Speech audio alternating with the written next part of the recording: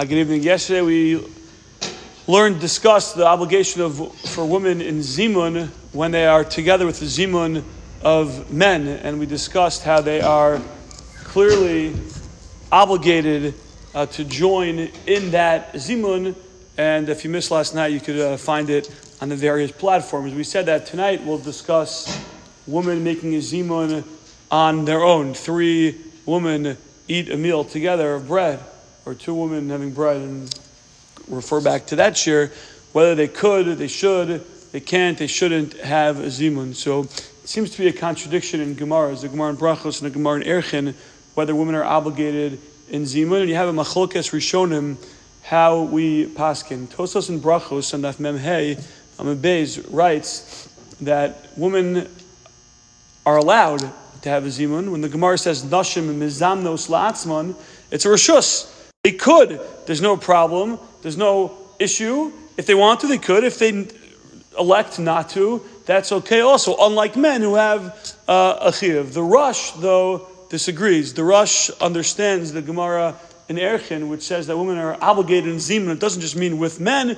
The Rosh writes that why should there be a difference between men and women in Zimun? Women are obligated to bench. It's machlokes, deraisa, derabanan, but even if it's derabanan, there's still a chiyuv to have a Zimun. If 3 men eat bread, kizayis or kibetza, but not kidei svia, they're not satiated, they're only chayav to bench midaraisa, there's still a chiyuv to have a Zimun. So the Rosh says, why should women be any different? And the Rosh paskins that indeed women are obligated in Zimun, 3 women who eat it together. So the Shulchan Aruch paskins, not like the Rosh, like Tosos, Noshim mizamnos la'atzmon rishus. Shulchan Aruch paskins that they could make a Zimun, they could perform a Zimun, but they don't have to. It's interesting, the Be'er Halacha, it's the Chafetz Chaim, he writes, V'das hagra b'be'uro, she'ikr karosh, v'talmid Rabbeinu Yonah, she'nashim mizamnos la'atzmon chov.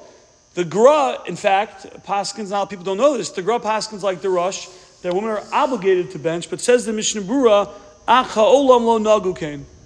The minhag ha'olam is not that way. It's unclear whether he means minhag ha'olam is that it's not a chiyuv, or minhag ha'olam is that they don't do Zimun. The Aruch HaShulchan writes, Minhag ha'olam kirashi v'tosos v'lo shamanu me'olam shenashim yizamnu la'atzman. The Aruch HaShulchan says we've never heard, and where he was coming from in Russia, the women never made Zimun.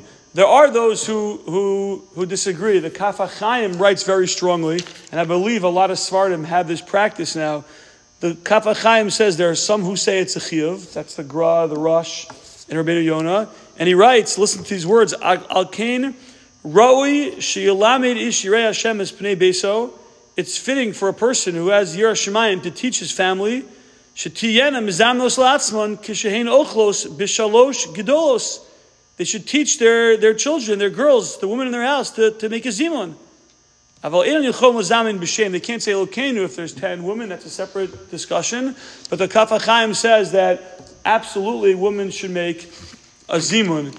It seems to be, I reached out to friends of mine or women I know who teach in all the seminaries where the women in our community go, and there's different practices in the seminaries. Some basically tell the girls they do it right, they learn through the sugya, and they say if you want to, you could.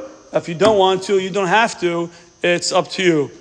Some seminaries tell them, no, if there's 3 women there, certainly if there's no men, if there are men there, it might be a separate issue, but if it's all the women eating together lunch, then they absolutely should do a Zimun. Not that it's a chiyuv, but you have the Rosh and the Gra, and some just ignore the topic completely. So there are women who like to do a Zimun, and there's certainly nothing wrong with that. And it might even be recommended. They quote Rav Shmuel Zalman, they quote Rav Soloveitchik that they were in favor, but others don't. I would close that certainly because of hashkafic elements, maybe, of the feminist movement, that scared people beyond halacha. And that's not a good way to approach halacha. Halacha has to be halacha without fear or elements of hashkafa. I heard a line from Yaakov Kamenetsky, not about this. He said that the Christians ruined the study of Tanakh, and the Maskilim ruined the study of Diktuk.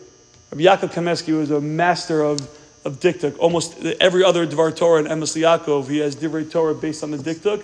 But because I don't know, the late 1800s, 1900s, the maskilim were very into diktuk. That got everyone very scared of learning diktuk, which is a problem because diktuk is a limit. And I think that's what happened over here a little bit, that because of maybe element, slippery slope, people were uncomfortable by it, but certainly there are grounds in halacha for one who wants to do it and not to get upset at those who do. But if someone does not want to do it or is not uncomfortable with it, so also it's a reshus, and we don't do every optional thing that we need to do. I'll take your question afterwards if that's okay.